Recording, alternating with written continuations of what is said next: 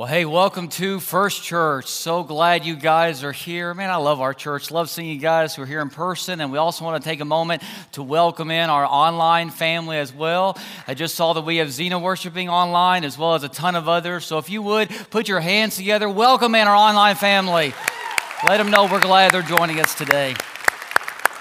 And as you just heard, Easter is 1 week away, and we are excited to celebrate the resurrection of Jesus with you guys. So make sure you're inviting people to attend. Hopefully, you've already made plans to attend yourself. We're going to have 3 services, 8 o'clock, 9:30, 11 a.m. And if you haven't picked one of these up just yet, we have these awesome First Church color-changing cups that have peeps in it, and we want you to take these and give them to your peeps and invite them to church. So invite your neighbors, your friends, your co-workers, family members, whoever. Invite your peeps to come to Easter at First Church. It's going to be an epic day. I cannot wait. And following our 3 services, we're going to have a chance where we offer, if anybody wants to be baptized, can come forward at 12:30 in this room right here. If you're on site, you can come get baptized on Easter Sunday. We baptize people any day of the week. But if you want to get baptized on Easter Sunday, then we will be here, the staff and leaders, at 12:30 to make that happen for you. So if you want to talk to somebody about that, you can go talk to somebody at the hub or see one of our staff members today. Email our church office. We'd be happy to talk to you more about that. And then Good Friday, which is actually before Easter, but Good Friday, we're going to have another memorable service out at Stone Canyon Lake. It starts at 7, so make sure you get there before 7 because we're going to start right at 7 so we can watch the sunset as we go through this service. And if you've ever been there before, you know that it is a memorable time. Can't wait for that. If you are a part of our online community, we are going to have an online option on Good Friday. So at 7 o'clock, you can join us online and you can worship with us as we remember the death and burial of Jesus as we get ready to celebrate his resurrection on Sunday. Well, I don't know about you guys, but I'm looking forward to this next week as we celebrate the GOAT, the greatest of all time, Jesus himself. And that's what our series right now is all about. As we are trying to learn from Jesus what greatness really looks like, because he is the essence of greatness. He's our example of greatness, and he teaches us how to live a great life as well. And as we continue on in our series today, there's one truth that I really want to hit on today, and it's this. Nothing is worth keeping if it keeps you from God's greater purpose for your life. Let me say that again because I think some of us need to hear that. Nothing is worth keeping, nothing is worth hanging on to, holding on to, if it keeps you, stops you from living out God's greater purpose for your life. Because he does have a greater purpose for your life. When we started this series a few weeks ago and we introduced this term, GOAT, greatest of all time, I'm sure many of you went to sports because in the sports world, this is used a whole lot. And I automatically think of Michael Jordan. I mentioned that a few weeks ago. But Michael Jordan isn't just the greatest basketball player of all time, at least I think so. But he's not just the greatest basketball player of all time. I also believe he was part of one of the greatest basketball teams of all time. I read an article just the other day online from Bleacher Report that talked about how the 95-96 Chicago Bulls was one of the greatest basketball teams of all time. Their record was 72-10. They won the NBA championship, and it was a legendary team with some legendary players. But whether or not you think this is one of the best teams of all time, I think you have to agree they had one of the best player intros of all time. Take a look at this clip from the 96 championship, Game 6 in the NBA Finals. Take a look at this intro.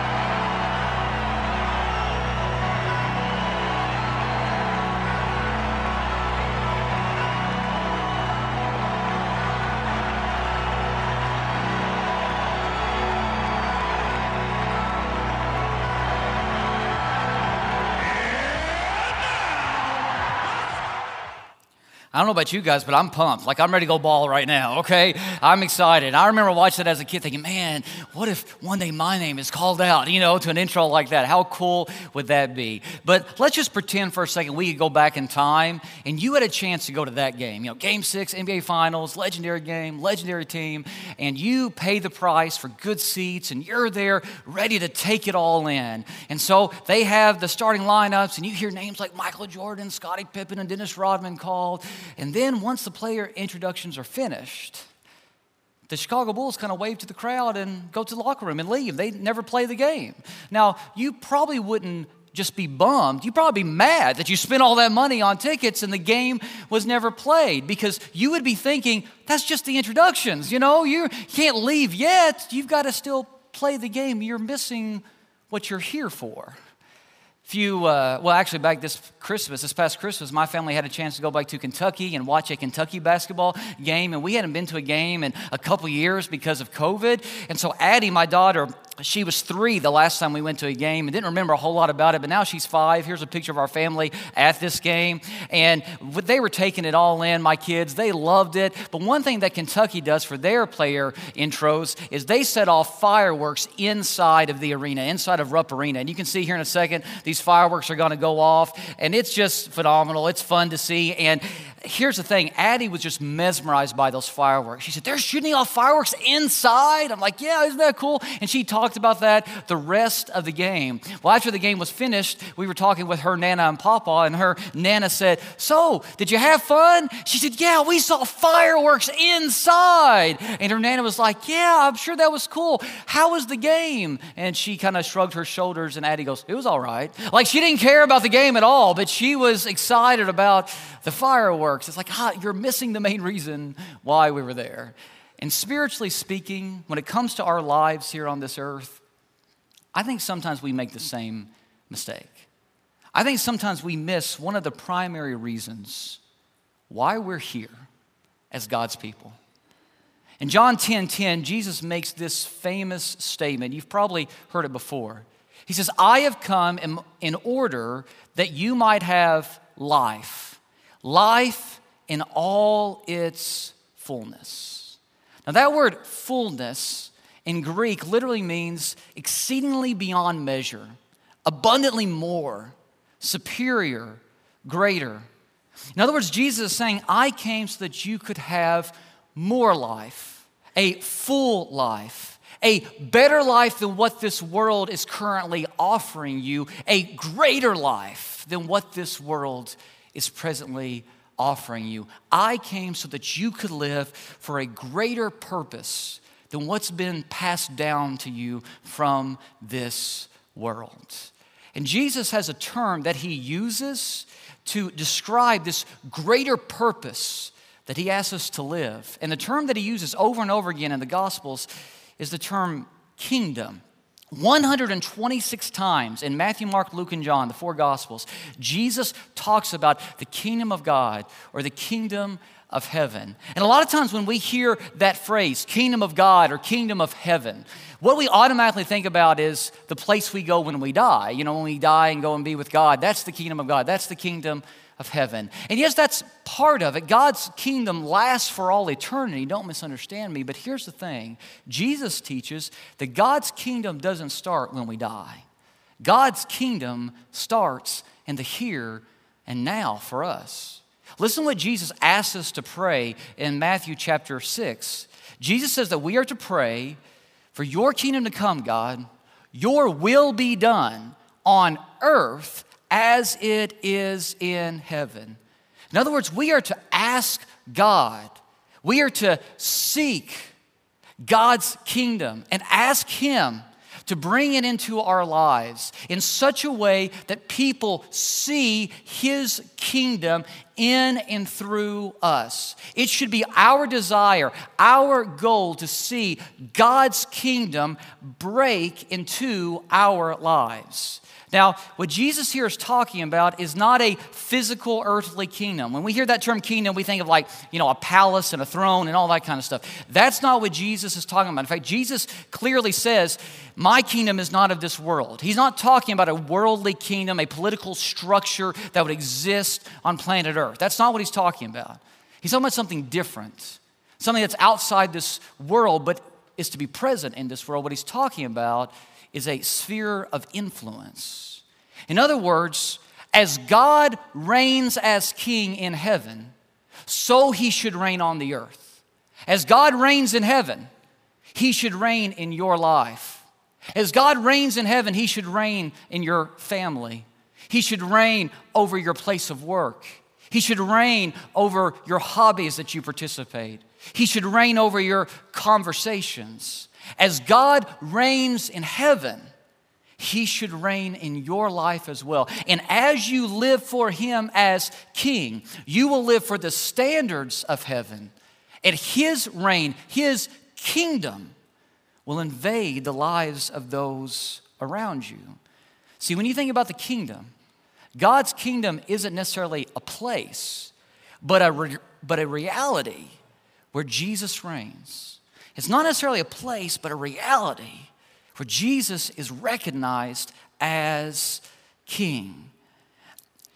Our goal in life, our greater purpose in life should be for what's up there to come down here. Should be for the character and the standards of heaven to collide with what we're experiencing on a daily basis in this world in such a way that God's kingdom expands on the earth. And let me give you a picture of what that looks like. It looks like this.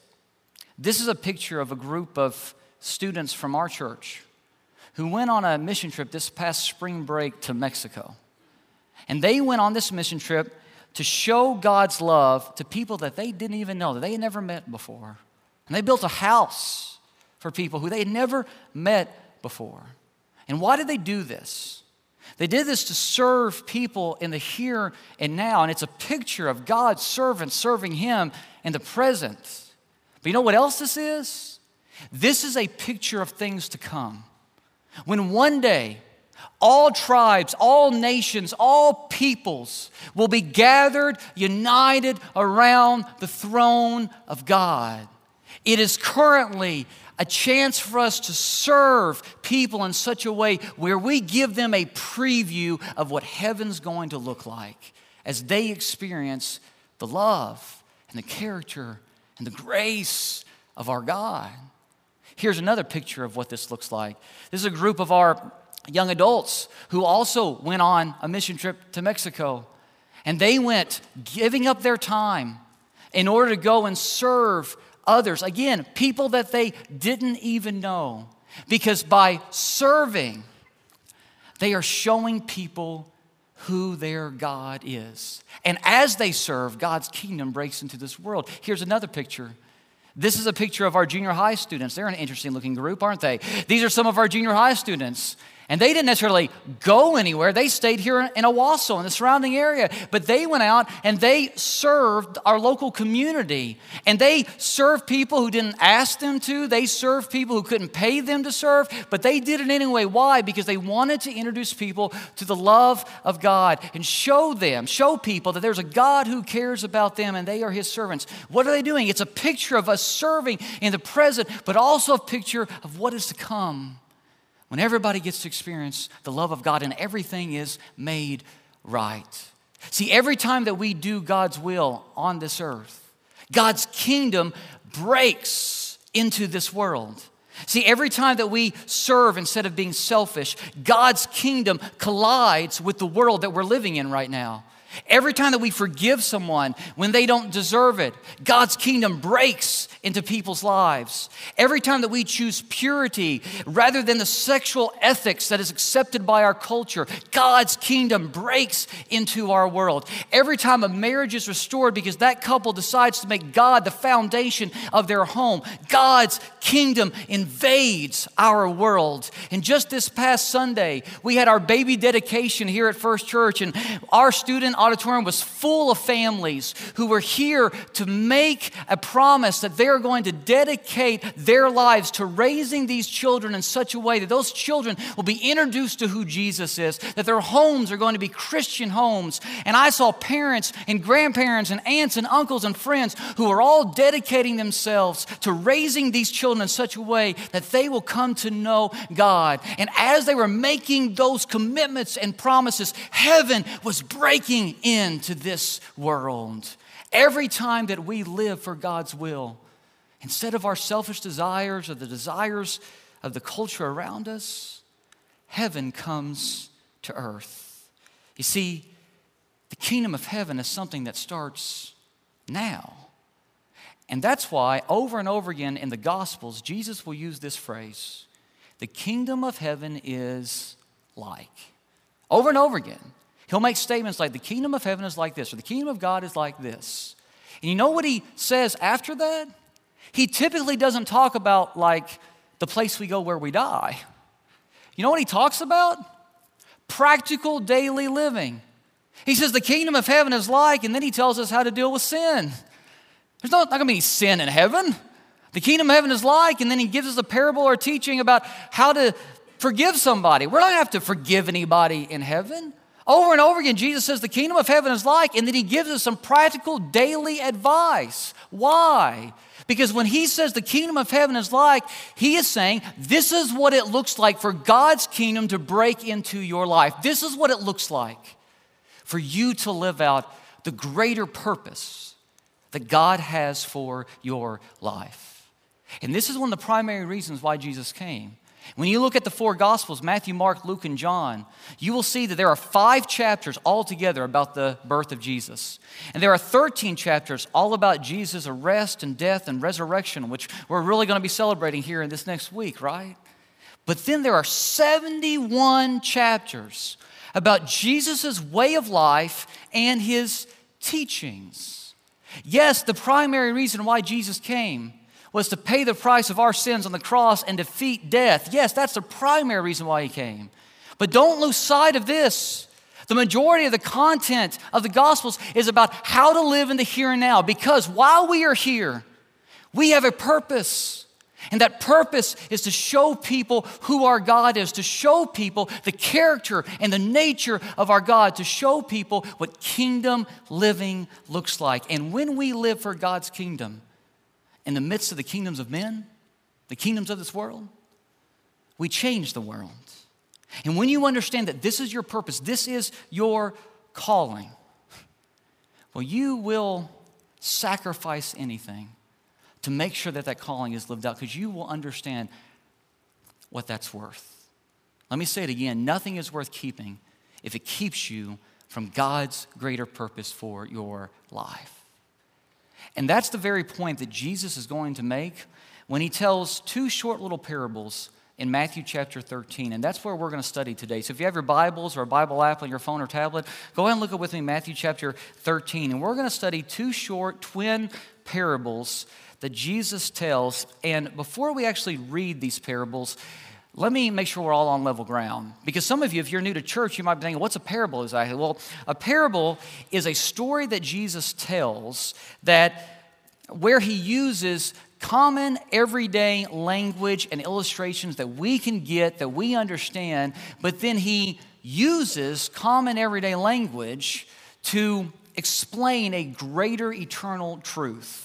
See, the word parable actually comes from a Greek word that means laying something down next to something else. In other words, what Jesus does here is he throws down a common example, something that his first listeners would have been very familiar with, and then he throws down beside it something that they weren't as familiar with, an eternal truth that they needed to learn. And he uses the common everyday illustration to explain this eternal truth that they didn't know yet. The whole point of parables wasn't for Jesus to conceal truth or hide truth or veil truth in some way. He wasn't like trying to make sure that his enemies didn't have any evidence against him to attack him or anything like that. He wasn't trying to hide his truth from anybody. What he was doing was he was trying to help his listeners understand God's greater truths. So every time that we read a parable, what we should be asking is, what is Jesus trying to teach us about the nature of God's kingdom, about kingdom living? So keep that in mind as we read these two short parables that Jesus tells in Matthew chapter 13. Jesus says, the kingdom of heaven is like, there it is, there's that phrase again. The kingdom of heaven is like a treasure hidden in a field. When a man found it, he hid it again, and then in his joy went and sold all he had and bought that field. Again, the kingdom of heaven is like, there's the phrase again, a merchant looking for fine pearls. When he found one of great value, he went away and sold everything he had and bought it. Now, what we first need to recognize is we're not Jesus' original listeners. In the first century world, they would have understood this imagery better than us. Because basically what's going on is Jesus says, there's this dude who's walking through a field. That's the first parable he tells. And he's walking through a field, and all of a sudden, he finds some buried treasure. Kind of sounds like a pirate story, doesn't it? By the way, my son Alex, he's 8. He loves to tell cheesy jokes, and he thinks that they're funny. He told me this one a while back. He said, Daddy, where is it that pirates like to go eat lunch? I'm like, I don't know, where? And he said, Arby's. Okay, I know it's not a great joke, but that's what you get when you ever preach with young kids. You get the cheesy jokes, okay? But still, it sounds like a pirate story, right? But it's not. See, this was more common in this day and age than probably our day and age. In this day, the banking system wasn't great. It wasn't very secure. So you know what families would do to keep their possessions safe? They would bury their valuables, their treasures, in a secret place on their family land. And what would happen is sometimes, not all the family members would know where it was, and so sometimes the family members would die who knew where the treasure was, and then they would sell the land and somebody else would inherit it, and they might find the treasure on that land. An even more likely scenario was that this land where Jesus is currently ministering, this land had been conquered numerous different times by various armies over the past several hundred years. And so, a foreign army would come in, they would take over the land, and they would kick the family out or take them exile. And so you would have families that had buried their treasure somewhere on their land, and now they're not living there anymore. So new people would come in and live in this land. They had no idea there was a treasure there.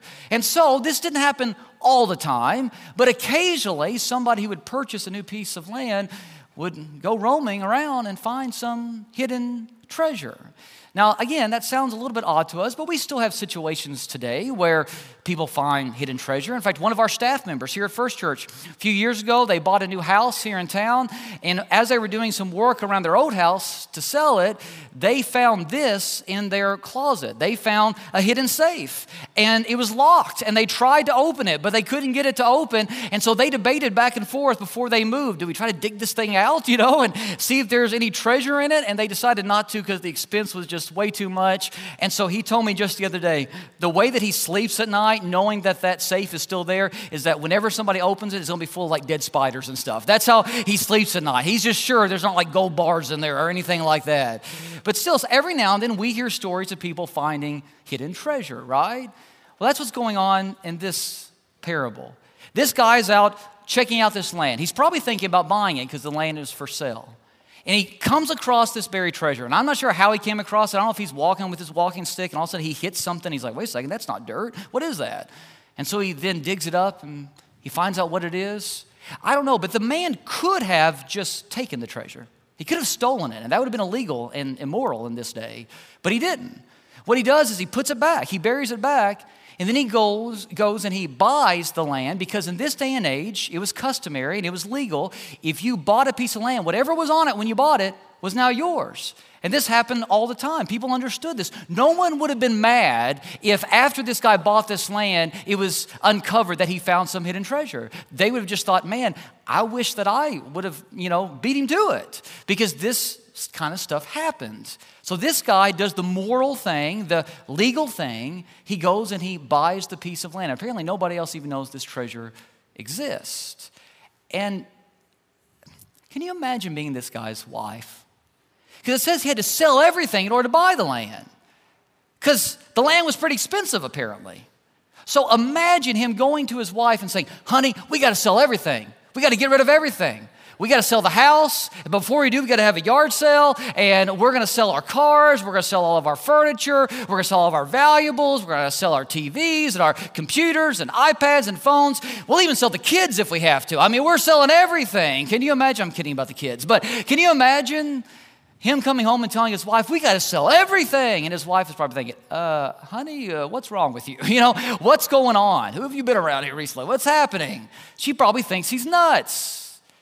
And he's like, no, you don't understand. You haven't seen the treasure that we're going to get if we give all this up. See, this man was willing to sell everything because the treasure he had found was greater than anything else he had in life. The second parable, it's similar to this one, but a little bit different. It's about a guy who sold pearls. He was a pearl merchant, so he would wheel and deal when it comes to pearls. He's a collector who also sold them. And so he's out searching for more pearls that he can sell. It's like a wholesaler. So the difference here right away is the first guy stumbles across his treasure. He's not necessarily looking for it, but he finds it. He's doing something else and he finds a treasure. But in this next parable, this guy is actually looking for treasure, but he finds a treasure that's far greater than what he was looking for. He finds this perfect, beautiful pearl, a pearl that is unlike any pearl he's ever seen before, and he knows immediately he has to have it. And so what does the text say that he does? He goes and he sells everything, even all the other pearls that he has. He sells everything he has in order to have this one great pearl. Now, why would he do that? I was reading online just the other day about a fisherman from the Philippines who was out fishing one day and found one of the world's largest pearls. It weighs about 75 pounds. It's about 2 feet in length. It is huge. If you go online and Google it, it's crazy. But he found this pearl, and when he found it about 15 years ago, it was estimated to be worth about $100 million, and no one knew it even existed. But now, 15 years later, you know what they say it's worth? About $300 million. It's tripled in price, and nobody knew it existed before this fisherman found it. See, this pearl merchant knows. Yeah, I'm going to sell everything in order to get this one pearl, but it's just going to keep going up in value.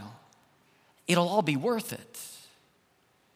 And Jesus here is telling us again, this guy was willing to give up everything because the treasure that he had found is greater than anything else he has in life.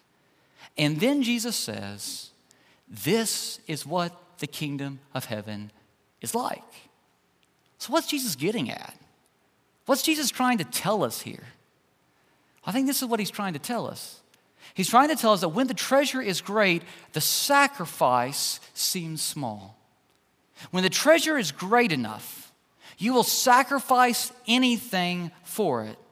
When the treasure is great, whatever you have to give up for it seems small.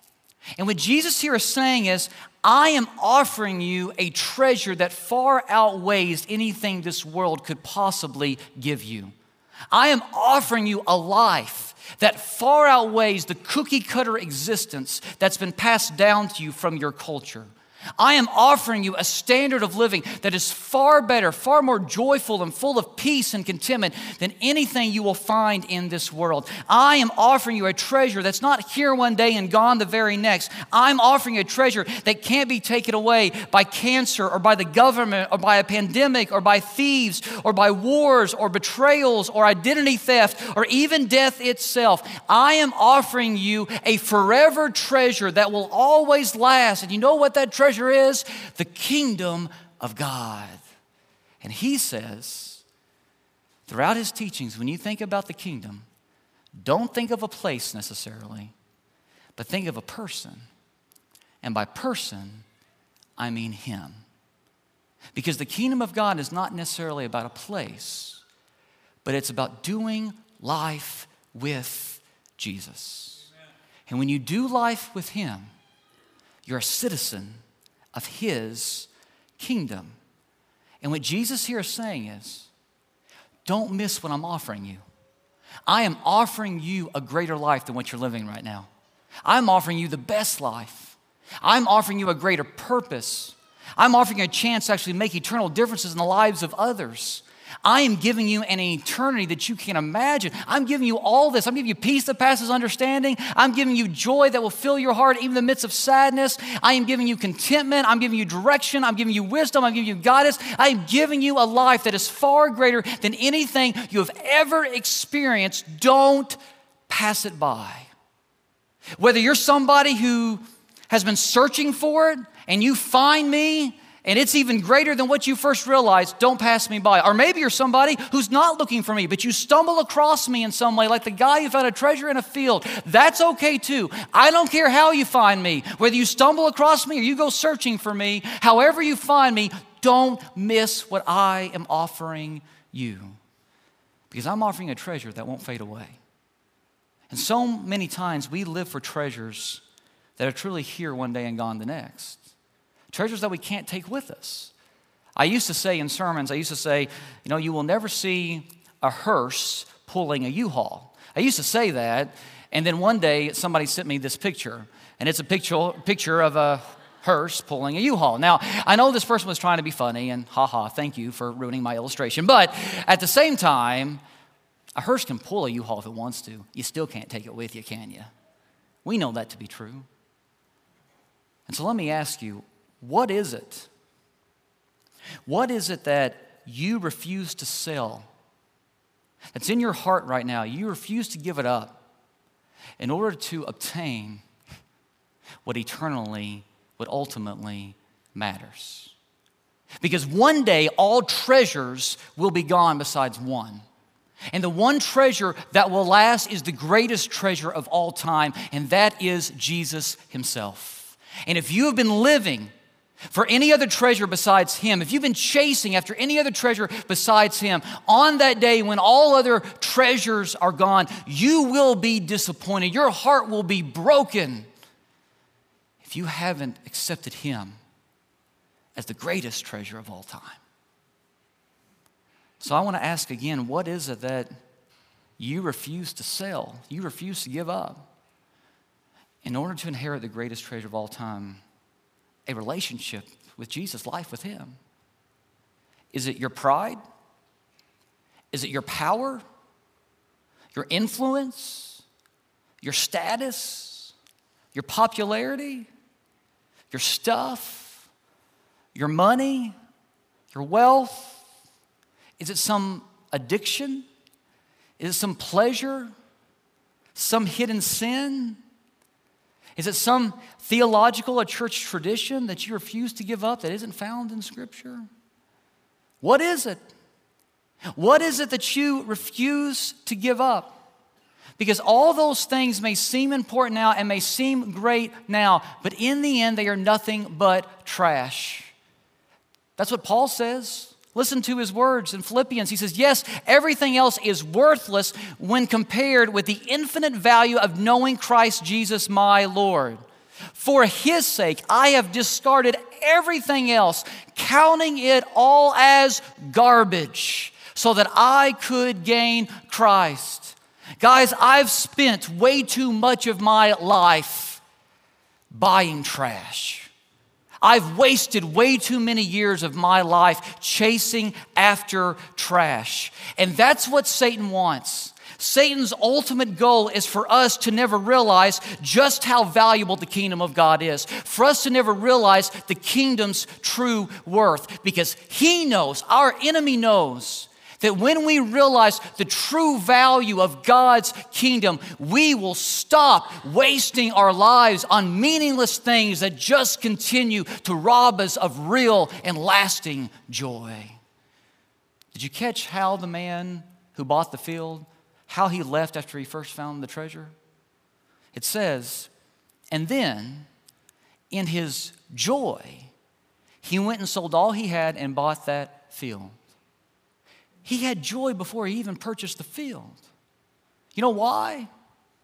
Because following Jesus starts with joy and it ends with joy.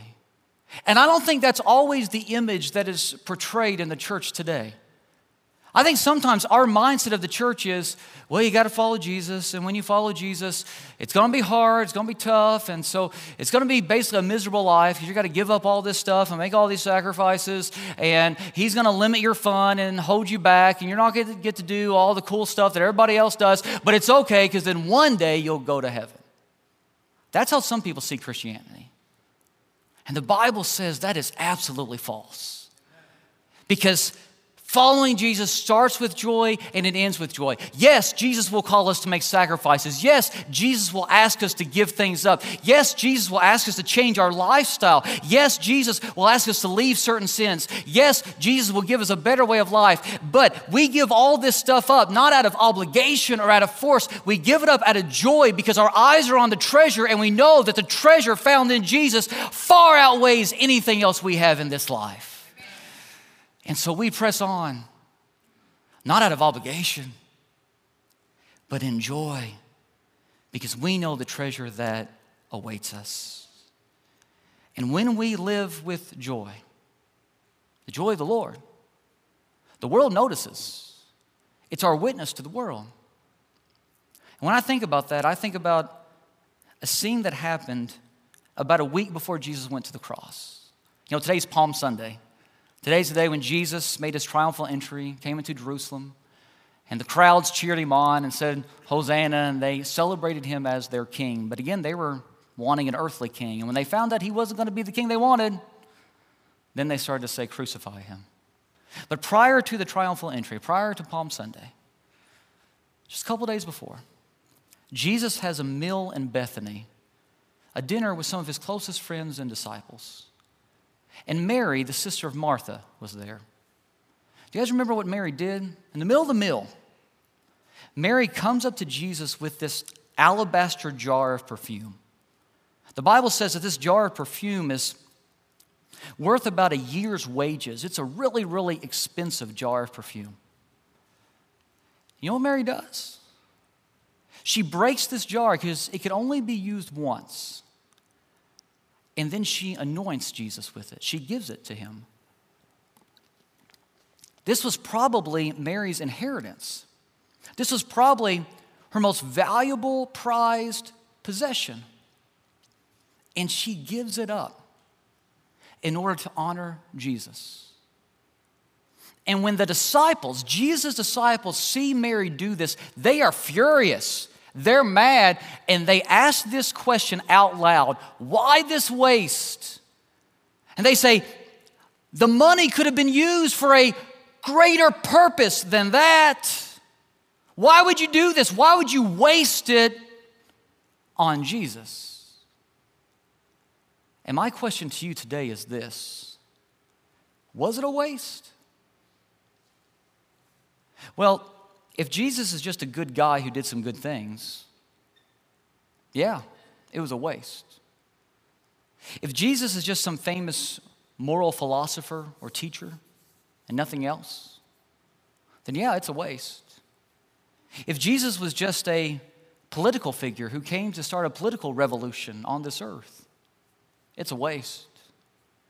If Jesus is just a tradition to you or a hobby to you or a pastime, then yeah, it's a waste.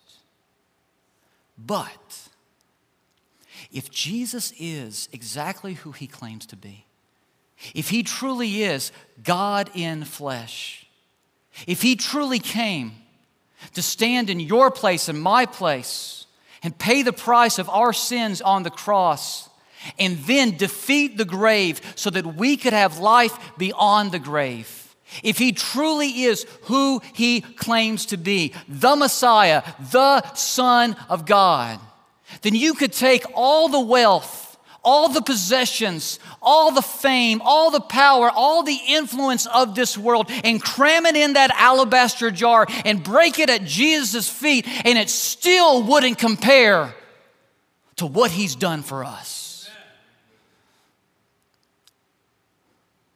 Mary got that. Mary knew that. And Mary gave up her most prized possession, treasure, in order to give it to Jesus. You know why? Because that alabaster jar wasn't her greatest treasure. Jesus was. And he is worth everything.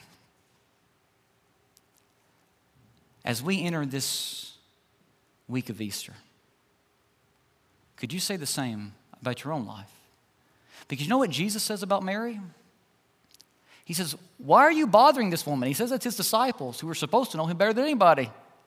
She has done a beautiful thing to me. She did it to prepare me for my burial. I tell you the truth, wherever this gospel is preached throughout the world, what she has done will also be told in memory of her. And 2,000 years later, we're still talking about what Mary did. You see, when you give your greatest treasure, when you put it on the altar in order to give it to Jesus because you see him as the greatest treasure of all time, and you do it with joy, the world notices, and heaven breaks into the sadness of earth. Satan wants us to look at the price that we're asked to pay in order to give up things to accept this treasure that Jesus wants us to have. Satan wants for us to look at the price. But Jesus says, keep your eyes on the ultimate prize. Because when you do, you will pay whatever price is necessary for the joy of heaven to invade the sadness of earth, because you know it's worth everything. See, nothing is worth keeping if it keeps you from God's greater purpose for your life. Let me ask you today, again, as we enter this Easter week, is there anything right now in your heart that you are refusing to sell, refusing to give up in order to embrace the greater treasure, the greater life, the greater purpose that God has for you? Because nothing in this life is worth hanging on to if it keeps you from Jesus. Let's pray. Father, I thank you so much for offering us a chance to inherit the greatest treasure of all time, life with your Son, life in your kingdom. And I just pray that this week, as the world celebrates Jesus, that, Father, we would be those who would be willing to break our alabaster jars and give up everything for him, because we know he's worth everything. In the name of Jesus, I pray. Amen.